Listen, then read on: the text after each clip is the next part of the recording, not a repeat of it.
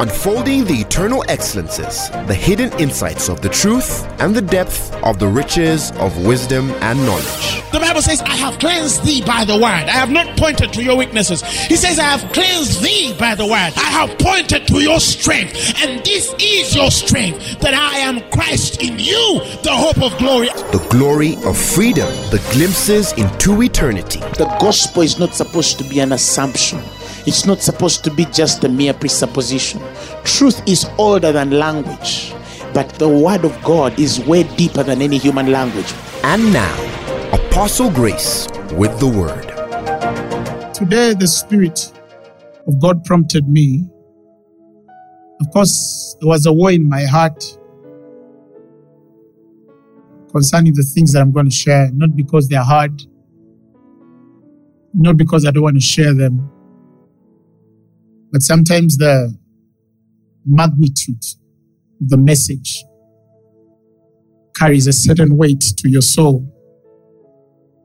And that responsibility sometimes becomes so heavy. Not that you cannot do it, but it comes so heavy. When Jesus said, if it be possible, take this cup off me, did I mean that he was not going to die for the sins of the world, or that he had not understood the magnitude of the mandate? But sometimes certain things are so hard to share because of the weight that they come with. But yet they are very important. Praise the Lord Jesus Christ. It begins with a conversation, I believe, many of us have in our hearts. A question that stays lingering in every child of God that has understood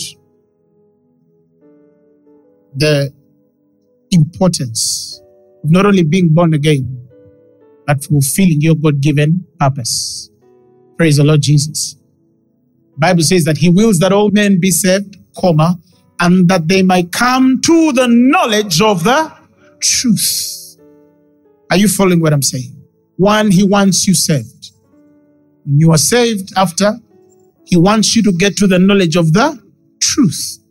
In the knowledge of the truth, right there is a preparation, divine preparation for you to serve the purpose for which God has created you to be. And some of us, he chose us to be pastors or ministers in this way, and some he chose worshipers, and some he chose evangelists, some he chose business people to fund the kingdom, some he chose whichever way the Lord has, decided in his heart to use you. And then a bigger question comes in your heart. What if I want more than I have seen? What if I want more than I have heard? What if I want more than I have tasted? How far can this thing or reality of purpose be stretched? When the Bible says that men shall run to and fro, and knowledge shall be increased in the last days. Knowledge shall be increased. What's the meaning of knowledge shall be increased? That means that there are things that the heavens are releasing now that they could not release 400 or 500 years ago. They couldn't, because it was not yet time. The Bible speaks of mysteries that were hidden afar before the world was formed. For your glory, the Bible says, for your glory. It's a hidden wisdom. In Revelations 2, it's called the hidden manna. If you read in the Old Testament, manna was not hidden. The dew fell and the manna came, and they all ate of that bread. And even though it fell from heaven, Jesus says that bread that was given you was not falling from heaven. It was another realm from which it came. But I am the bread of heaven. And any man that eateth of me, Jesus says, he shall not thirst or hunger anymore. Because the bread that I give, Jesus said, it is life. It's very important Very, very important to understand the mystery of the overflow. How we walk or live, function in the overflow. It's a very important thing. Somebody shout hallelujah. But then in our hearts, we always think there has got to be more. There's got to be more. And every time you go into that kind of question, you're pushing yourself into the process from called to chosen. It's a very beautiful mystery to understand. The Bible says, for many are called, but few are chosen. Many are called, but few are chosen. Many are called pastors, but few are chosen. And they pastors which are called, they are pastors which are called. But what do we mean by chosen? They are given distinctive assignments in the kingdom. Are you following what I'm saying? So he says, many are called, but few are chosen. But until that question starts lingering in your spirit of God, if there is more, that's where I want to go. If there is more, that's what I yearn for. If there is more, that is what I want. Then you are not yet there. Fundamentally, if you have had that question in your spirit, God is inviting you to the realm or the place of the chosen, beyond the called. Somebody shout hallelujah. Shout amen. So fundamentally, we ask ourselves the question, why are few chosen? Is it entirely on God's decision that I'm going to choose a few? No, it is not so. This is the answer. That not many are ready to walk through the process into the place of the chosen. And why are such sermons hard to preach? Because of the word few. Because of that word called few. And I don't know how many people will understand what I'm saying, but I have prayed to God that He might give me the utterance and give you the grace to receive this thing. Because if you get it, God is going to prove to you that He's no respecter of persons. To Peter, it came as a perception. It came as a divine vision. He says, of a truth I perceive that God is no respecter of persons. And in every nation or city or place, any man who fears Him and worketh righteousness, the Bible says He's accepted with Him. You have always had me, for those of you who have been with me for years, you have always had me make a sentence that there is a place for available men. I always say that there is a place for available people. How much available and committed you are to the work of God, there's always a space for you to provide for what God wants to do in the earth. Let me tell you something. Every time God wants to do a special work in every generation, He will look for a man. He will look for a woman. You understand what I'm saying? Oh, yeah, they were all called teachers. But I'm looking for one. Oh, yeah, they were all called to be pastors. But I'm looking for one. Well, these all were called to be prophets. But in that generation, this particular generation, God says, I will look for one or two specific individuals that I would entrust with this assignment, with this mandate. In every generation, I've realized that there are no exclusivities in the calling, but there are exclusivities in the chosen. Few. The word is few. And not many people are bold enough or have a very clear vision to apply themselves to the way of the Spirit for God to work a process in them to get there. Many people stay in the called. And there are provisions that come with the called. There's a glory that comes with being called by God. There's a protection that comes with being called by God. There's a preservation that comes with being called with God. But also there's a glory of the chosen. There's a preservation of the chosen. Hallelujah. Shout hallelujah. You remember the portion of scripture that says that I sought for a man that should stand in the gap before me for the land that I should not destroy it. And the Bible says, and I found none. This was God seeking.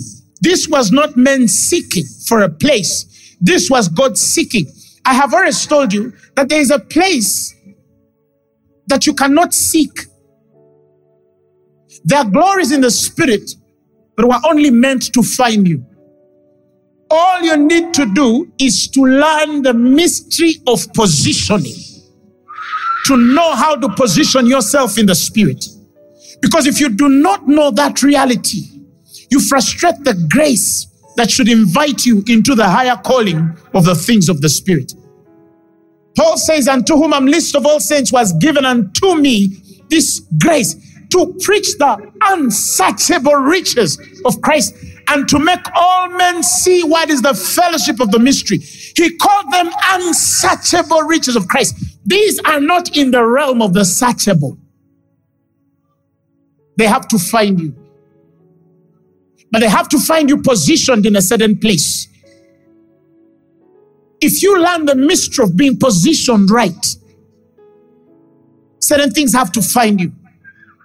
Because even though it's a place of application of the self through certain patterns and principles of the spirit, it comes on they which have learned to rest. Because positioning has a lot to do with the rest of the spirit. Somebody shout hallelujah. Because it's important for that heart to be established first in grace and not in meats as others indulge, wherein the Bible says they have not been profited. Are you following what I'm saying? So am I against seeking? No. I'm a seeker. I always tell people that I'm a seeker because there are things that only come by seeking. But there are things that will never come by seeking. They will come by positioning. Somebody shout hallelujah. Shout glory to God. So he says, I sought for a man that should stand in the gap, and I found none. I wanted to save the land, but I found none. That work of God seeking through across the world still takes place today in every dispensation. And such exclusive works or mandates or assignments of the Spirit only are gotten by men which are available. Isaiah is in the Spirit, moving, and then he finds God, the Father, Son, and the Holy Spirit having a conversation, and in the end they say, whom shall we send? And the scriptures say, Isaiah just came in and said, send me, Lord. They were looking for somebody to send, as though there were no prophets on the earth. There were prophets on the earth. There were men of God on the earth. But this was not for the generic commissioning. This was for an exclusive work, a distinctive mark. And Isaiah availed himself. And I know that God allowed us to read this portion of scripture because he wanted to show us that not all mandates are given the same way. Some mandates or assignments are more distinct or exclusive than others. They require more than others. And beyond the seeker, we have the positioned. You must learn how to position yourself. In 2 Chronicles 16 verses 9, I'll give you an example. He says, for the eyes of the Lord run to and fro. The eyes of the Lord are running to and fro through all the earth to show himself strong in the behalf of them whose heart is perfect toward him. The eyes of the Lord look to and fro. They're searching, and here he was speaking to the king. He's telling him, and because you have not dealt with this wisely, you shall have war for the rest of your life. Because you did not deal with this wisely, you dealt with this foolishly. He's telling a man here that I was looking, I'm always looking. And you should have been wiser to understand and position yourself, because it's almost as though you had a chance here, but you dealt with this foolishly. And he says, and henceforth you shall have wars. Some of the wars disturbing some people in the world, it's not necessarily that, the devil is trying to do this or the devil is trying to do that. They've positioned themselves in a place of attracting so much war. Many things are opposed against them because they refused the way of the Lord. Even when prevenient grace came to them, and invited them to certain places where some people have prayed for years to be invited, but have failed to get to it. Again, I don't know how the work of grace is. I mean, why would God get to a man like Solomon and find him in a sleep and want to do a covenant with him in sleep? Are you following what I'm saying? To whom much is given. Can I continue? So the eyes of the Lord look to and fro. Oh, yeah. There are many pastors in the world. When God wants to do something different, he looks for a certain man. He looks for a certain man. And then the eyes of the Lord start moving. Where is the heart that I can use? Where is the heart that I can use? Where is the heart that I can use? Where is the heart that I can use? And that's when he searched for a man to stand in the gap. The Bible says, and he found none. The heart of God was crushed and purpose was slowed. Divine purpose was frustrated because God could not find a certain man. Are you following what I'm saying? These kind of things belong to the chosen, not the called. Perhaps he's looking for a Christian to teach the world how to make wealth. And he says, but there's a heart I'm looking for. I'm not just going to get a kid and put an anointing on him. I'm going to look for a certain heart that I know, regardless of how much wealth is given this particular heart, I know that they will deal with it wisely. So the eyes of the Lord start looking. Are you following what I'm saying? There is that which you are born with, but there's also that which finds you.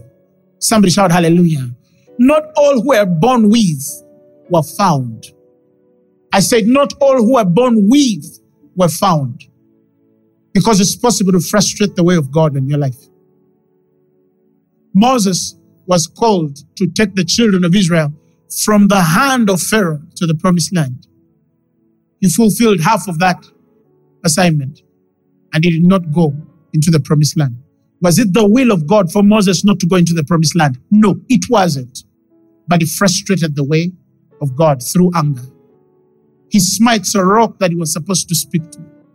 And God says, okay, I'm a God that has second and third plans.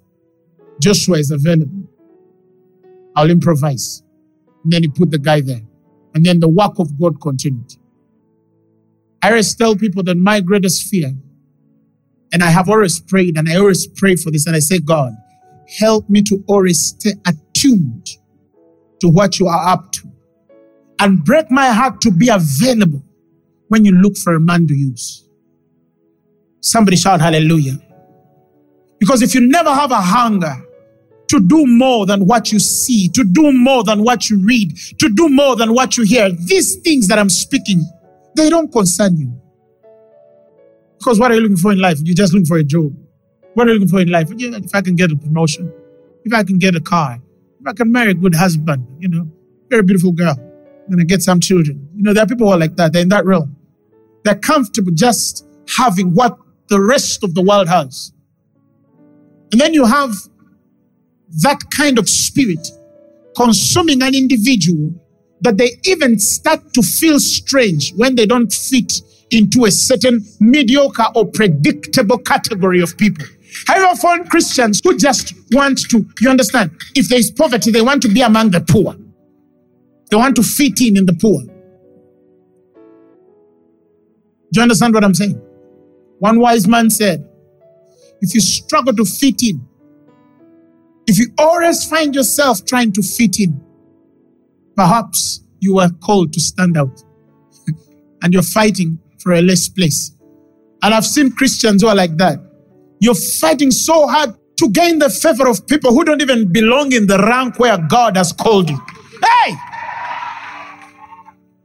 You're trying to fit in. And then you disqualify yourself from God's best. And then you plead, please don't leave me. Timothy, I swear I'll be better. You're just trying to fit in marriage. And then Timothy goes. And then you go to a pastor, I think I have a demon spirit. There's a spirit. When they come, they go, no, there's nothing wrong with you. You're just trying to fit in. The day the right one comes, hey, that's when you're like, what was on my head? What was I thinking? What demon? Fire, fire, fire. Glory! Somebody shout hallelujah. It's okay to be divergent. Hallelujah. And this I learned long ago. In fact, me since I was a child, I was always divergent. I never wanted to look like anyone. If I see somebody putting on some jeans, I don't want to put them on. But you know, there are people, they see a jean and then they run to buy it. You like looking like others. You are fearfully and wonderfully made. Enjoy being different. Be you. It's okay. Define your light from there and allow God to beautify your story. And then you'll be amazed at how you attract people who admire what you are, the way you are. Somebody shout hallelujah. God can beautify anything. Why do you think we still have young men who are struggling with peer pressure? You know, my friend went drinking, let me go and try to drink. It's a cool thing to drink because I think it's cool for them to drink. You understand? Why are they like that? Because they want to fit in. I remember in my high school, when I went to university and this thing started hitting me so hard, my father took me to one of those schools. And then we had these crazy kids, crazy cool guys. You understand what I'm saying? They were putting on the latest fashion, FUBU, what? You understand those guys? Their parents, they have a mother in the UK and a brother somewhere in the United States, and they come with the colognes and everything. They were just the cool kids, you understand? And for you, woo, the best they can buy you is a deodorant. Survive. You know those plastic things that stick and you like, feel like somebody put. So I remember those days, the thing starts hitting me on my campus. And then I don't know what was on me. I said, let me try to look out my old boys and see what they're doing. So one time hi, you guys, I want to check on you. Oh, come. So I meet these guys. And then they meet me tucking in. They're like, Grace, you're tucking in. Can you imagine? It was wrong to tuck in, to put your tuck in. It wasn't cool enough. Why? Because all them boys had their shirts out like that and t-shirts. So if you're tucking in, what's wrong with you? What happened to you? Praise the Lord Jesus Christ. Remember those days when you were just born again? You started looking strange. You go to church and you hold your Bible. Then you see your obi and you're like,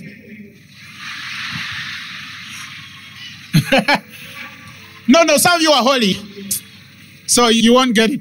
The younger generation can't understand it because your phones carry Bibles. In our day, it was a sin to carry a phone that had a Bible. I remember one time I was in church, one of those churches I went to attend. And then they said, open your Bibles. And then I opened my phone. And then there was this old woman. She was probably in her 50s. She told me, that is not a Bible. And I said, see, this is a Bible. See, these are scriptures. She said, that is not a Bible. Blasphemy. I sit next to blasphemy. So in our days, you needed to hold a hardcover Bible. When God is consecrating you, you stop fitting in. I don't know whether I have a witness. You stop fitting in. You sit down with the people you used to have conversations with. As you're talking, you see things that are just not connecting. They're speaking things that don't make sense to you. They are laughing at things that are not fun, and you're like, something's wrong with me. And if you do not know God, you just find yourself, it's plastic because you want to fit in. Hey, come out!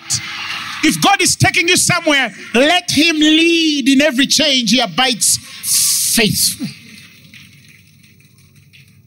Now the same guys call me for prayers. Some guys call me for prayers now. Musumba, man, send a prayer, bruh. Send a prayer, bruh. And I'm telling you, I'm praying for you, bruh. I'm praying for you, bruh. Now they attend for now. Hallelujah. Glory to God. Tell your neighbor it's okay not to fit in. It's okay. It's okay. It's okay. Back to the story. So we see God saying, I'm looking for somebody Oh yes, I'm sending people to do this and that. But there is a place that I've consecrated and I'm looking for a certain heart. And this is amazing. That is looking for a certain heart. Not a good orator, a certain heart. Not a wonderful degree, a certain heart. Not a master's in theology, even though it's good to study theology, a certain heart. Not so-and-so's son, no, a certain heart. Somebody shout hallelujah. And now you look at the story of a man called David. Bible calls him a man after God's own heart. When Saul refused or failed to fulfill the work of God, as God had commanded in 1 Samuel chapter 13, verses 13, the Bible says, Samuel said to Saul, thou hast done foolishly. You remember the same thing that was told a certain king in Chronicles? Because you have dealt with this foolishly, you shall have wars.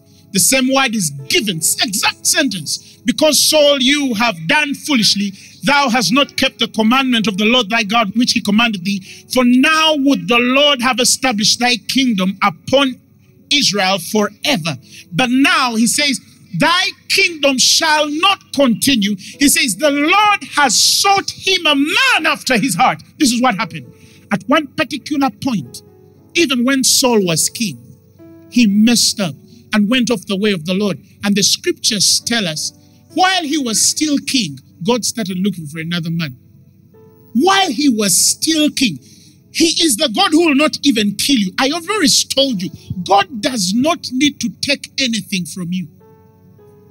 He just raises another man who does and gives him more and gives him bigger and gives him greater. And then he lets you be. Somebody shout hallelujah. So we see a story of this fellow. He's still king. He has messed up. He's away from the way of the Spirit. And God starts to look for another man while this man is still king. He's looking for another man. He has already written him off. And Saul has no clue that he's written off. He says, because you've done this foolishly, now I am looking for another man. And the Bible says he has sought himself a man after his own heart. And the Lord, the Bible says, has commanded him to be captain over his people because thou hast not kept that which the Lord commanded thee. So it's actually possible for God to dismiss a man and a man still stays in a position. God. Are you following what I'm saying? That's why I always pray and I say, God, let us stay tuned. Let us stay attuned to your will and purpose for our lives. That we might stay with the understanding and the humility to be corrected, to be aligned, to stay positioned. That when you need to use us, we are the available ones. Who has understood what I just said? One day, and this I speak sadly, as in prayer, and the Lord gave me an example of a man he had chosen on this continent. This man had availed himself. Remember, if you look at the story of Saul, Saul was a good man before. He was a humble man before. But somehow he went off the course when power came because nobody ever prepared him to handle power. And that's another lesson too. That's another lesson. That is expedient for heaven to give you instructions on how to handle certain graces and glories when they come. Because we've seen men which perish in their day of visitation. Has not the prophet Jeremiah called them works of error? They faint or are destroyed in their time of visitation. They perish. Why? Because when it comes, they did not have the right principles, the right establishments, the right preparations. They did not have the right understanding. Like I said, there's somebody who's just $10,000 away to death. If they get $10,000, they will do something that will destroy them. If they get $100,000, they will do something that will destroy them. It is God's infinite mercy to let them be poor, to preserve them there. Somebody shout hallelujah. So this thing should not only come, but it should come with the grace to be able to handle it. That's what he's telling us with Saul, that he failed to handle this thing because his heart went another way. He dealt foolishly in the things of the spirit. And the moment he did that, God started to look for another man. He started to look for another man. He started to look for another man. Ouch, but you're a grace preacher. Why are you preaching that? That's why I told you it was hard for me to teach this. Because that's where people who teach grace miss it. Why did Ananias and Sapphira die? Weren't they under grace? Have you ever asked yourself that question? Weren't they in the dispensation of grace? The man says, your money perish with thee. And they fall dead. Because to whom much is given, much is required. Are you following what I'm saying? Grace is not the excuse for us to perform irresponsibly and apply ourselves in laxity concerning the things of the Spirit. Grace is a true laborer. Paul said, I labored more than all my brethren, yet not I, but the grace of God which labored in me abundantly. The grace of God labored in me abundantly. Grace comes to enable you labor. It's not the excuse of you living a compromised life, a relaxed life. I don't need to pray, I'm under grace. I don't need to avail myself in the things of the Spirit, I'm under grace. I don't need to read the Bible. Oh, if I'm under grace, why should I study the Bible? Why should I just come and preach? Why do we even pray every day? Because we have also people who think that because you're under grace, you don't need to do anything. And it's okay if you don't do that. It's a wrong understanding. It's a wrong understanding. It's a misrepresentation of the heart of God. Are you following what I'm saying? Grace is to labor more abundantly than they all when it's working in us. That's how you see a man under grace. They labor abundantly more than all. We apply ourselves. Why the Bible says somewhere that if these things be in you and abound, the Greek word there is an increase. He says, they shall neither make you barren nor unfruitful in the knowledge of our Lord Jesus Christ. You will not be barren. You will not be unfruitful. We have many Christians in the world who are unfruitful. They are believers, but they are barren spiritually. The wombs of business are barren. The wombs of ministry are barren.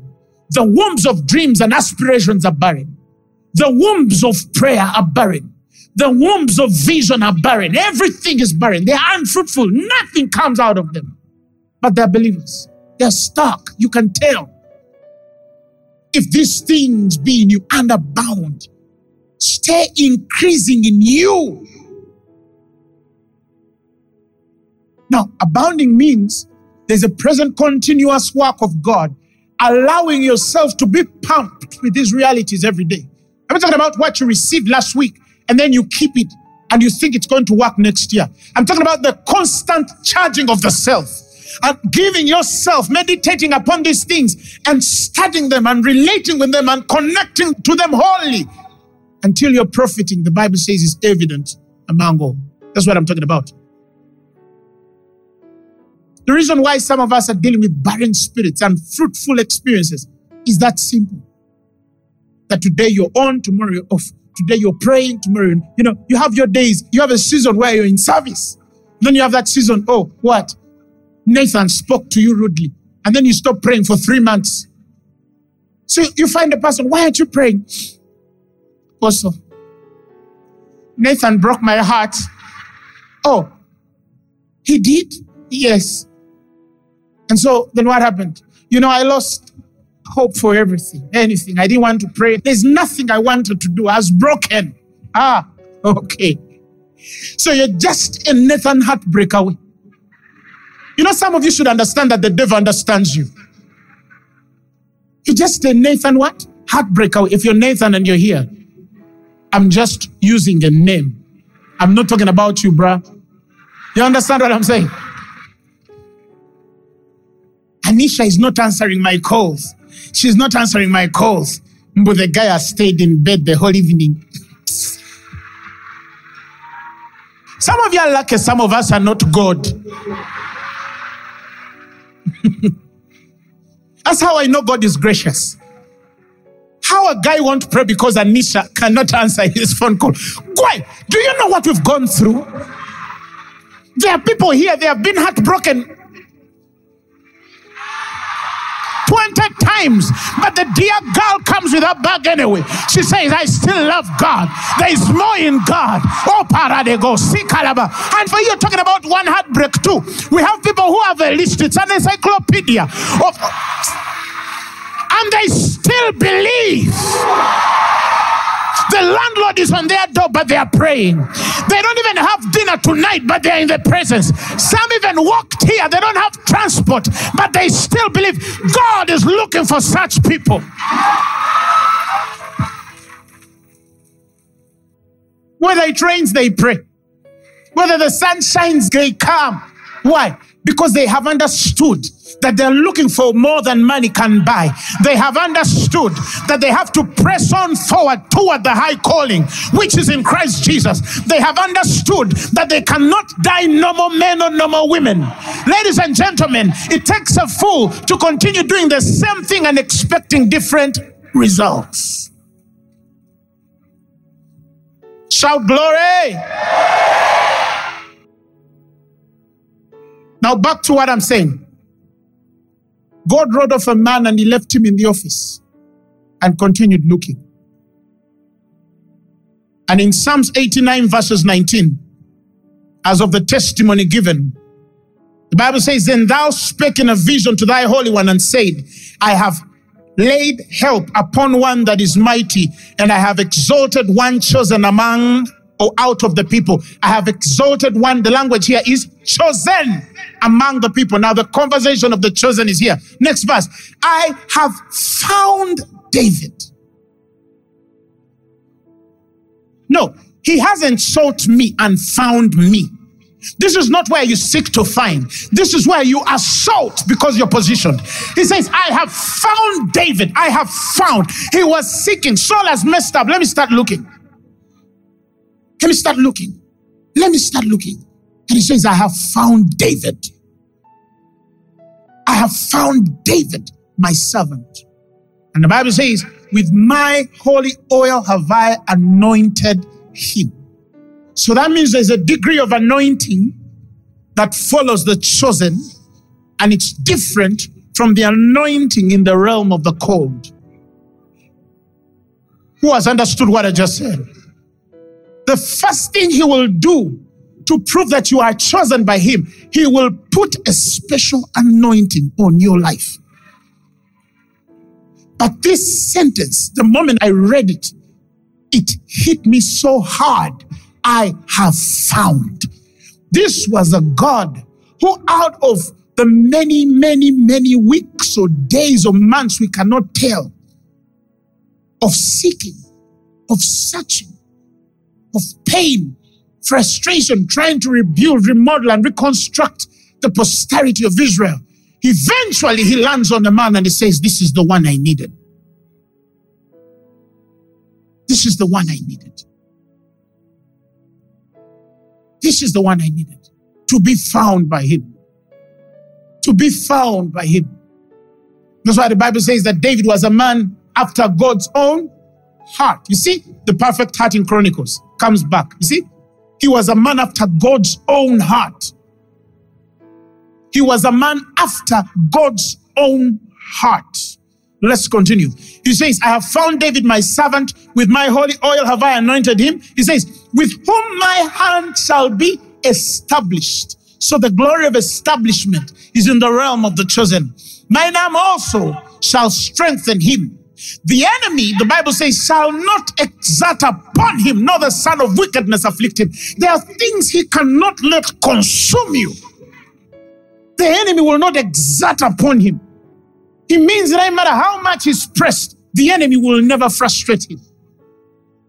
There are things God can never let happen to a chosen vessel. Forget what you read in the newspapers. God protects his own jealously.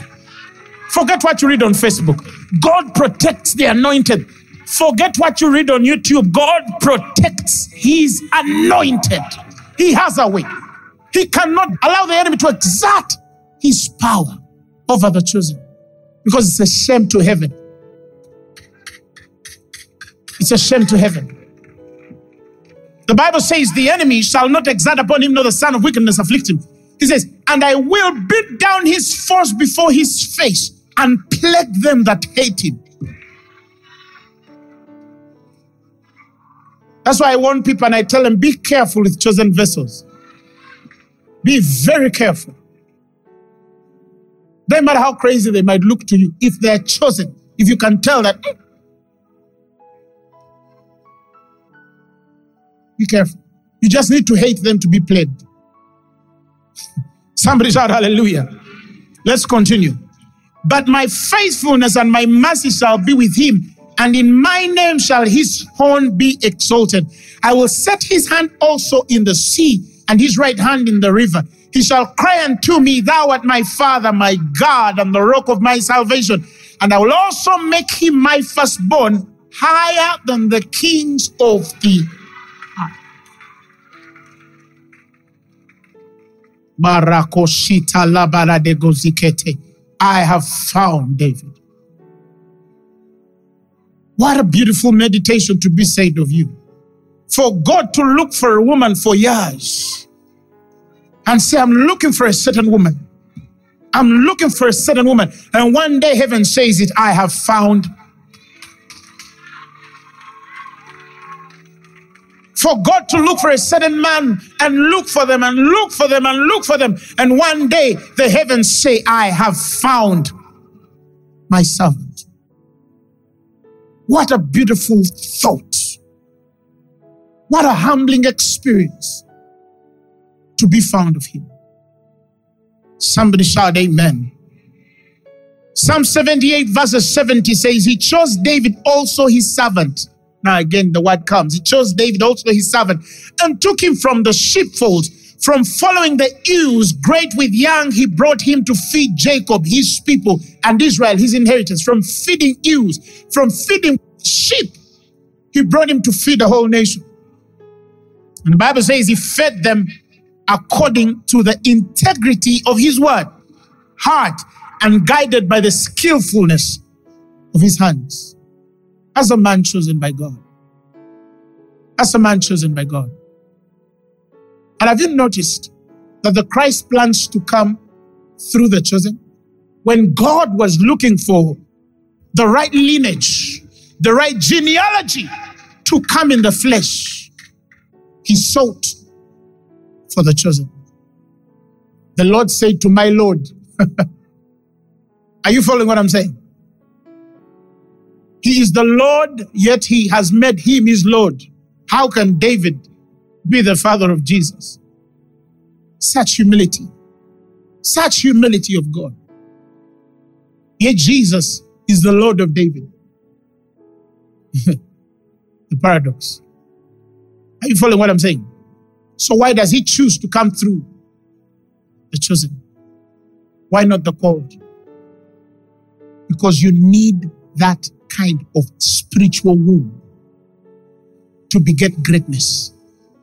It never comes from only the called. It comes through the chosen. And so I started to study David. I've already told you that for me, there are two men I have studied. On the exception of Jesus, our Lord, of course, who is above all. There are two men I've studied. Paul and David. I've studied those men. I have studied them. I have studied them for years. For many years. One time I asked God, what was the secret with David's heart? What was the secret with David's heart? What made him different? Why would you choose him when there was a man on the throne already that you could have dealt with and corrected and left the kingdom to continue? What was so special about David? So I took time to study. And the Spirit of the Lord told me It is how he understood and related with my presence. There are people who have been born again for maybe 15 or 20 years or 30 years or 40 years in the gospel. And they have seen many a thing in the presence of God. But they have never understood nor related with God to a certain place in God. I cannot explain this to you. I cannot explain this to you. I remember one day, I was carried in a vision as the Lord was explaining these things. And he showed me, because I always tell people that sometimes when I'm reading the Bible, I don't know whether it happens to some of you, but sometimes when I'm reading the Bible, I tend to get visions, real-time visions. I've shared this for many years now. Sometimes I'm taken to the place to see the heart, because when you're carried by the Spirit to see an event, you get to see the things that are not written sometimes. Because sometimes language is not enough to express it. And it's out of that you actually connect to the spirit of revelation in such a deep way. Such a deep way. You're amazed at the details that you see when you're taken with your very own eyes. To see it, to have that experience. I've been there many times. That's why I tell people that the word must shift from just being this thing you apply to your intellect to interpret and connect the dots, cross the T's and dot the I's. No, the word has to get to a point where it would carry you through its own experiences. So the mind of God is revealed and that you'll carry a very clear picture and becomes a linchpin of your revelation. The mark, the foundation, the markstone from where which you see God. It's important to see God. Many people say that they have seen God, but I tell you, the day you see God is the day you're shocked that not many people have seen him. And that I speak with a lot of reservations, with the fear of being misunderstood. But the day you see God is the day you realize that many people who assume they have seen him, they have not really seen him. No man sees God and they stay the same. No man, it's not there. Read history, read your Bible. What happened to Abraham when he encountered God? What happened to Isaac when he encountered God? What happened to Jacob when he encountered God? What happened to Ruth, Naomi when they encountered Boaz, God through him? What happened to Paul when he encountered God? What happened to Isaiah when he encountered God? What happened to Ezekiel when he encountered God? What happened to Moses when he encountered God? What happened to all the prophets that we have read, Haggai and Malachi? What happened to these men when they saw God? How can a man see God and stay normal? It's not possible. I mean, a clear vision of him, you can never stay the same. It's not possible. Many claim, oh, I saw the Lord, I saw the Lord. What do you mean you saw the Lord? If Satan can, no marvel, the Bible says, can transform himself as an angel of light. Do you know how many people have actually seen Satan in an angel of light form and they have concluded that they've seen God? No man can see God and not die. It's not possible. See, that's why he says, no man can see him. So it takes a certain death to really behold God. Are you following what I'm saying? You can't see him and live. You die. You die. It's so hard to explain it to you. But then I read something when David is speaking in Psalms 84. I want you to hear this man's relationship. Just read Psalms 84, verses 1, the Amplified Version. This is a man testifying of how lovely the tabernacles of the Lord of hosts are. Verses 2, he says, my soul yearns, yes, even pines, and is homesick for the courts of the Lord. My heart and my flesh cry out and sing for joy to the living God. Yes, the sparrow has found a house, and the swallow a nest for herself where she may lay her young. Even your altars, O Lord of hosts, my King and God. Blessed, happy, fortunate, to be envied are those who dwell in your house, your presence. They will sing your praises all the day long. Selah, pause. Calmly think of that, he's saying. Don't just read it because it's a word passing by. Understand the feeling of the man writing. Why he is saying that there's something about dwelling in your presence. You have read of this this man saying, as the deer panteth for the water, so my soul longeth after you. Have you ever been thirsty enough and imagine what a hart or a deer would be like, looking for water in a dry place and it cannot find what it would feel like? And he says, this is how he felt every day, longing to get into the house of the Lord. He says, I was glad when they said to me that let's go to the house of the Lord. The scriptures tell us that when the Ark of the Covenant left Israel, David made this statement. He said, I shall not rest until the presence of God returns back to Israel. He could not rest. He could not rest. He could not rest without the presence of God in Israel. In fact, scripture tells us later on when it returns and everything comes, all becomes glory and merry. The moment he builds, the Bible says, wealth and builds temples and builds everything. And the Bible says he had peace on all sides. And the sentence comes to the prophet, I'm sleeping in a house of cedar, and the presence of the Lord dwelleth in curtains. You see, he has a problem sleeping in a certain house when the presence of God is in curtains. David would not sleep in a house of cedar when the presence of God is in curtains. No wonder when it returns, he's dancing himself and the clothes fall off. Not because he's insane or he doesn't want to be, modest like anybody else. But there is nothing that consumed him like the presence. There is nothing that he knew like the presence. There is nothing that he understood. He says, for in the nights when I'm asleep, you instruct my spirit. You speak to my reins. You reveal to me the mysteries, of the kingdom. This was a man who is in close contact and relationship with God. David loved the presence. David loved the presence. But when you read the book of Psalms, you also realize he has a very, very deep vision of God. Deep vision of God. That's what made him different. Do you know how many people go to the presence because of problems? Do you know how many people come here because, they told me he prays for the sick. That's all right, we pray for them. Do you know how many people go to the presence of God because they're tired of living a certain way? And I wish I could make you understand that there's a place you will get in God one day. You will delve and continue digging and dying and getting crucified and allowing him to kill you and break you and bend you. There's a place you will get to and you realize even what you thought was a need is no longer a need. And not because you sought him so he would meet your need, but because you would die so much to the world that nothing living will not agree with you. Do you understand the difference? You've heard of the New Age teaching about the law of attraction. You've heard of that. Some of you have watched the movies, read books. But I thought opposites attract, isn't it? Wasn't that the science of magnets? Please help me, scientists. Opposites attract, isn't it?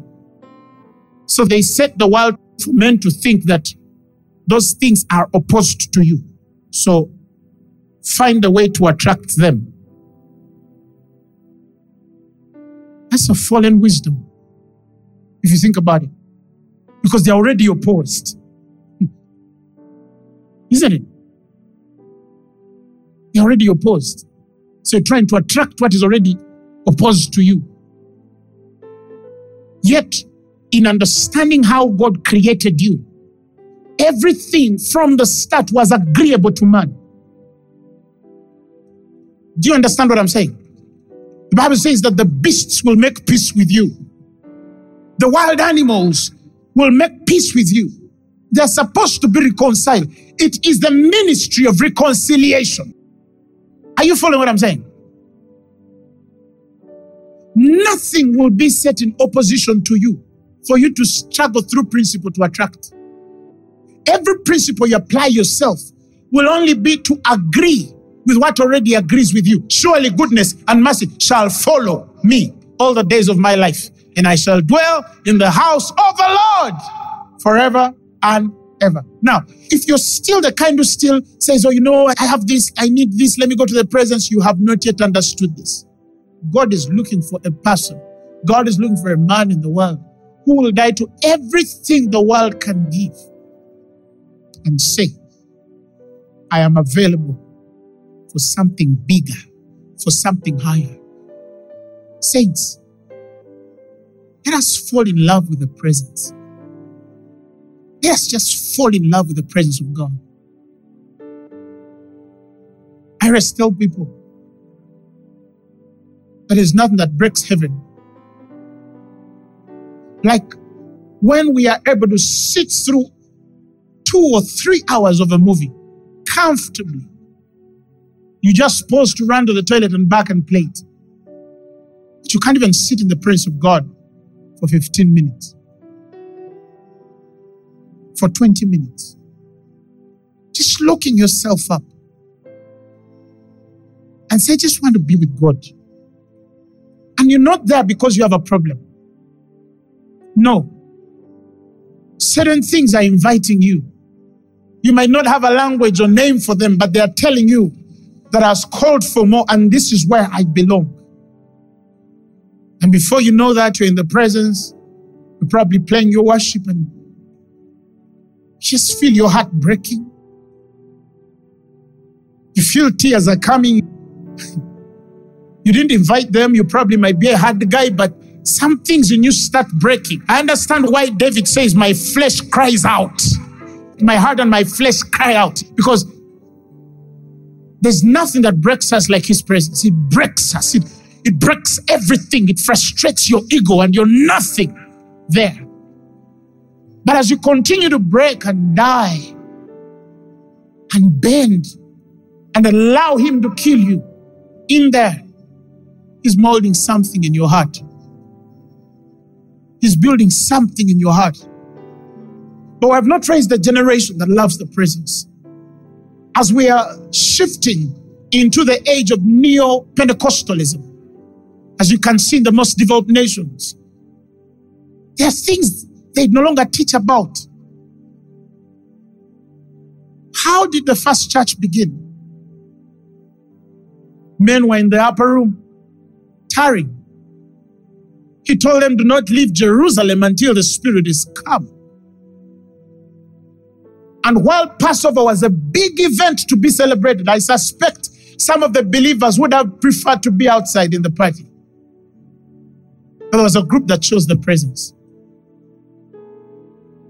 And that little group up there that started a flame, and the Spirit of the Lord comes upon them with utterances from the very Spirit, is the very beginning of everything you see here, and the many churches and the great signs, miracles, and wonders that have moved across the world, because a certain group of people chose to love the presence.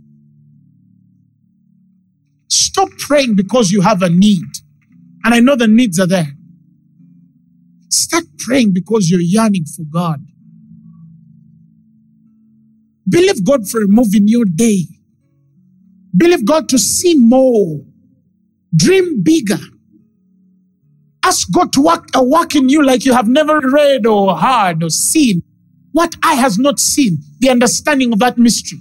What it really means for God to birth something out of you that eye has never seen, ear has never heard, has never entered the hearts of men. But it comes in the form of revelation because you have learned to tarry. There are people who only can pray when they're in a group. When they get into a room and then, because you're in a congregation. But when you're alone, you cannot pray. And I tell people that's the worst form of deception and hypocrisy.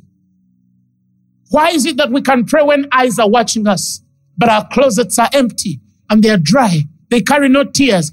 They have no signs of our knees and our piety before God. How are we going to build the next generation if our people cannot learn to wait on God? I wish I had the opportunity to share, to really share. The other part people don't know. The other part people really don't know. My goodness. My goodness. I remember a time in university we could not eat lunch.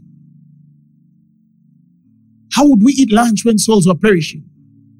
We just found ourselves lunch hour. Every meeting that was available, we were there. And they used to say, no, it's the joy of salvation. You're still excited. Don't worry. My goodness, it's many years. I'm still excited.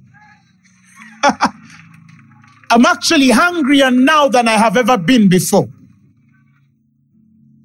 I'll never forget recently when I was preparing for a sermon and I pleaded with God not to leave. No, I wanted to preach. Don't get me wrong. But have you ever enjoyed the presence of God?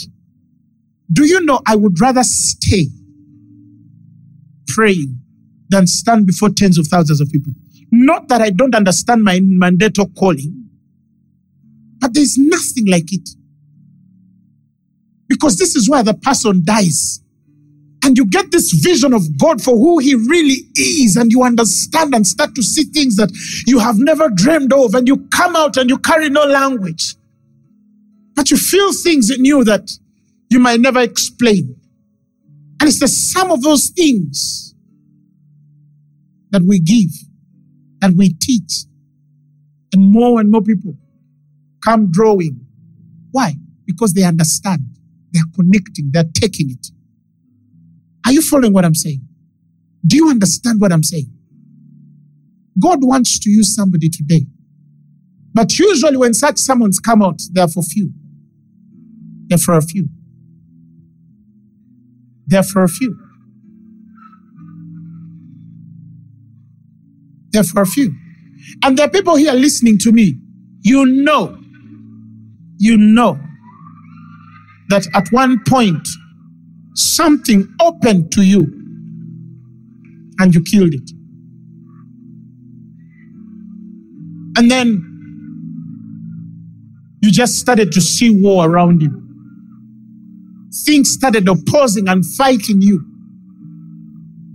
But the real truth is that you closed up something so wonderful at the time when God was about to make you explode. He was about to light that thing, to spark it. And then you disconnected for some reason. And I'm not here to judge you. But I'm here to tell you that as long as heaven has a need, he will look for men and women who are available. He says, you shall find me if you seek me with all your heart. Are you following what I'm saying? But now even deeper than that, we're looking at the positioning. Create more time in the presence of God. Make it a habit every day of your life. It ain't need to be midnight to 1 or 1 to 2. Some can keep that. But some of you might not be able. And you're comfortable in certain times. Let me tell you, there is no such thing as special hours of prayer. That's nonsense. In the New Testament, you can't justify it. There is no justification of that revelation in the New Testament, especially when we live in different time zones. Now, when you say midnight hour, in which hour? Eastern Standard Time, which hour? Are you saying midnight in Honolulu? Or midnight in Jerusalem? Are you saying midnight in Los Angeles? Los Angeles, sorry. Los Angeles, I think. Oh, you're saying it's midnight in Kuala Lumpur. No, there's no such thing. God owns time. Otherwise, if you build a doctrine around midnight hour and 3 a.m., you're not different from a man who thinks that Sabbath day is only on Saturday. You can only worship God on Saturday. If you don't do it on Saturday, then the rest of the days are not. The Bible says, we which have believed have entered into rest. The word there is Sabbath. We which believe, faith is a place that builds our Sabbath, not the day. Because you can't go back from the beginning of the earth and show me a calendar from the beginning of the earth to now. Many of the calendars we're using started just a few years later into civilization, whether Gregorian or otherwise. So by which calendar did you know the real Saturday? Are you following what I'm saying? But create time and just dwell in the presence of God. Be a lover of the presence. For me, there are times I just get in there and I have no words. and I can just sit there for 4 hours, 5 hours. My mom is my witness. In the time of consecration, the time she used to call me to eat food and I would not come out to eat. Not because I didn't want to eat. No, there was just something happening. It can make you forget the sweetest pleasure the world can ever give you. Until you connect to that, you're still going to stay ordinary. Yeah, but I see people praying. Well, you don't know what takes them to pray. Some go there because they need a car. Some go there because they are tired of poverty. Some go there because they told them they are going to arrest them on Wednesday. You can only judge the heart as God reveals it, but you cannot judge it in your own understanding. You don't know why everyone goes to the presence. But let me tell you something. If a man just goes to the presence just to be with God, a man spent only 40 days on a mountain, 40, and he came back with a gleaming face, a shining face. He was radiant. And it's so funny, he didn't even notice that it was radiating. They had to tell him, hey, your face is shining. And he's the giver of the law. Such a glory. So we know that the presence has a way it can change you. Then you find a born-again Christian sitting on a soap opera. Every evening you're faithful. You're buying those season things and you sit on them for 24 hours. You just stand up and you're even shocked.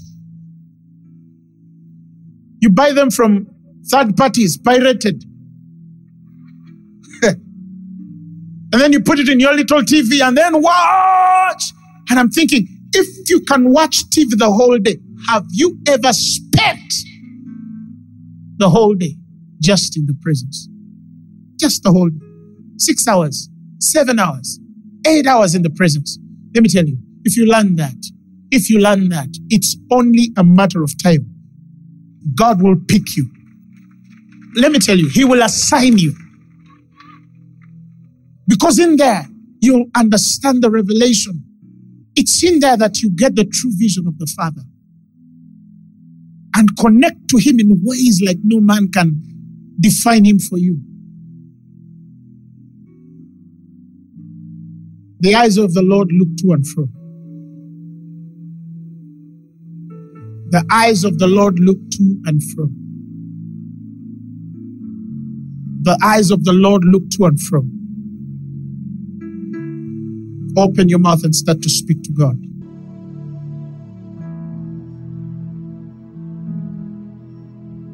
You take me, you mold me, you use me, you feel me, 'cause I give my life to the potter's hand. You call, you guide me, you lead me, you walk beside me, 'cause I give my life to the potter's hand. Talk to God. You mold me, you lead me, feel me, as I can. Take this moment and talk to God.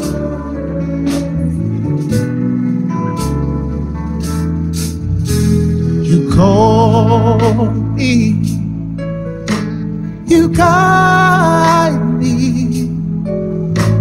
you lead me, you walk beside me,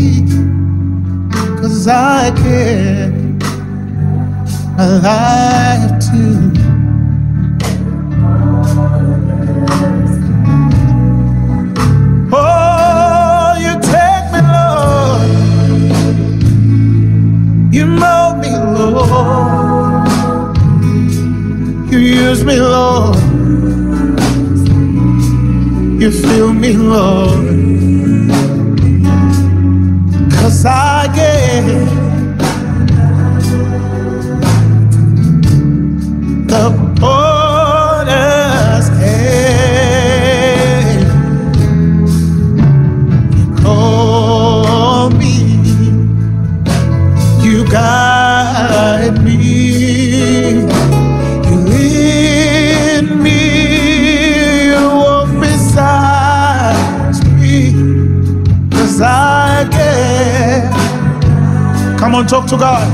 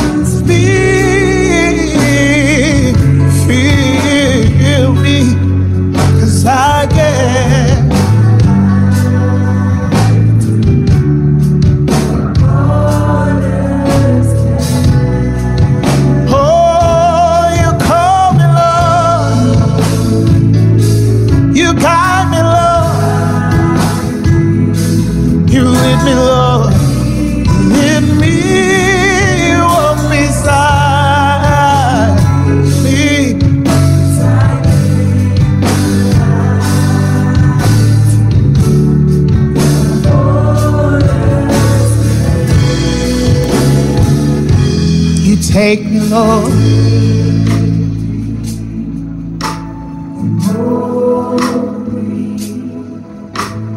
Use me, fill me, 'cause I gave my life to the potter's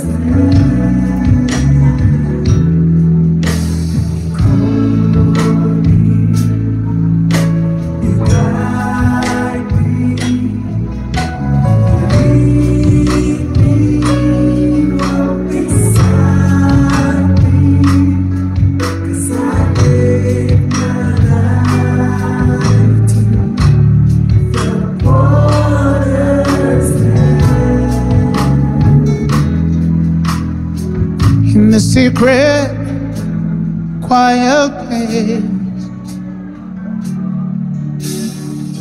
in the stillness you were there. In the secret, the quiet hour, I'll wait only for you, 'cause I want to know you more. I want to know you, want to hear your voice. I want to know you more. I want to touch you, yeah. I want to see your face. I want to know you more. In the secret,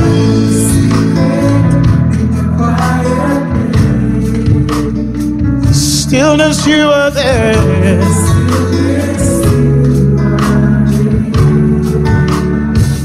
In the secret,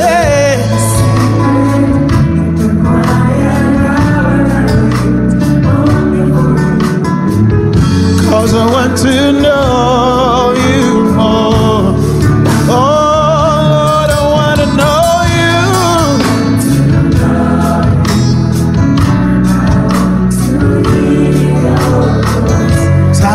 to know you more,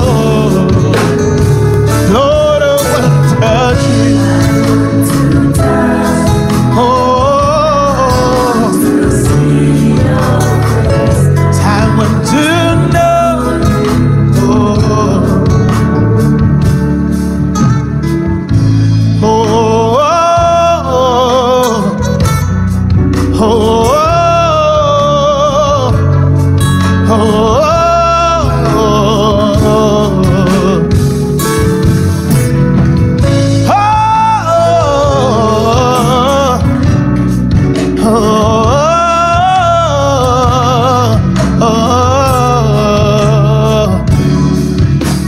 Let's hum it.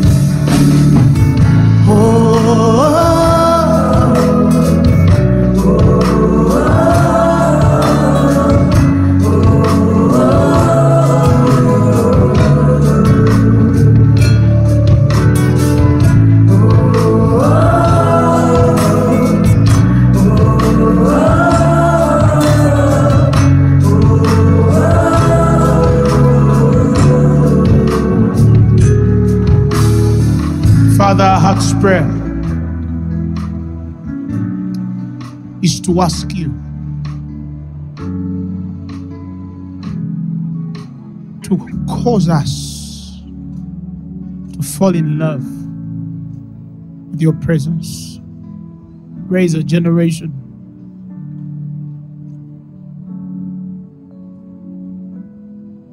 that have no place they would rather be. Not because it's sung in a song or because it sounds right and true, but because we understand the weight of its convictions. Heaven is looking for men and women in a time when the world goes diverse, it disintegrates and is delusioned by the way of darkness. I feel in my spirit that in our day and time, there are people that God will use to usher the next move of the Spirit in the world. I pray that you give a man or woman here today a vision of you, a vision of you like they have never imagined before.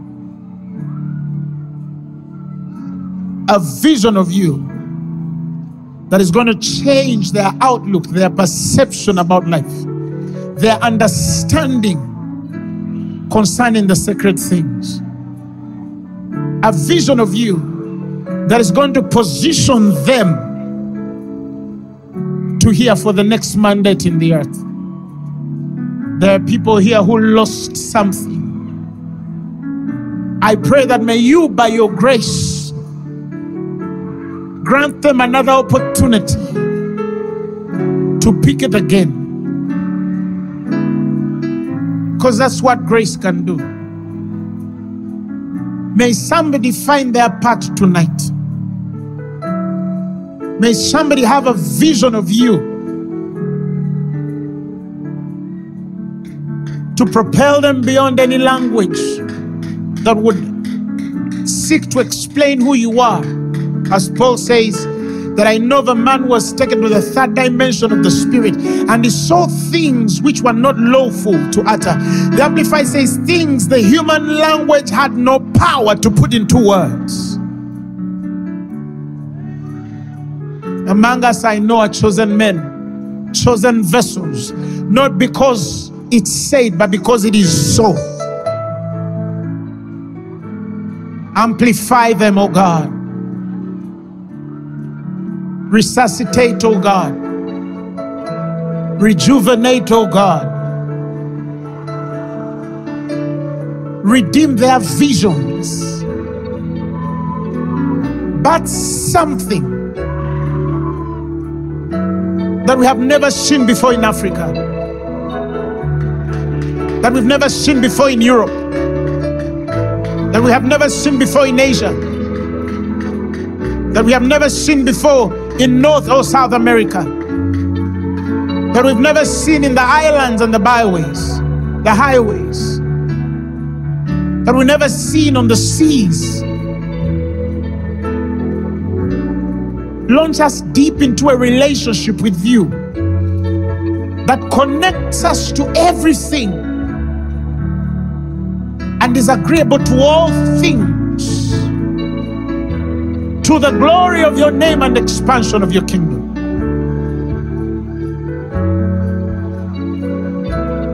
Receive it, somebody. Receive it. Receive it. Receive it. Receive it. Receive it. Receive it. Receive it. Receive it. Receive it. Receive it. Receive it. Receive it. Receive it. Receive it. Receive it. Receive it. Receive it. Receive it. Receive it. Receive it. Receive it. Receive it. God can do it again. God can do it again. God can awaken it. God can stir it. God can resuscitate it. God can revive it. God can put it to the next level. I feel in my spirit that with some of us here today, there are promotions coming. God is elevating you to the next level. Power of the Holy Ghost.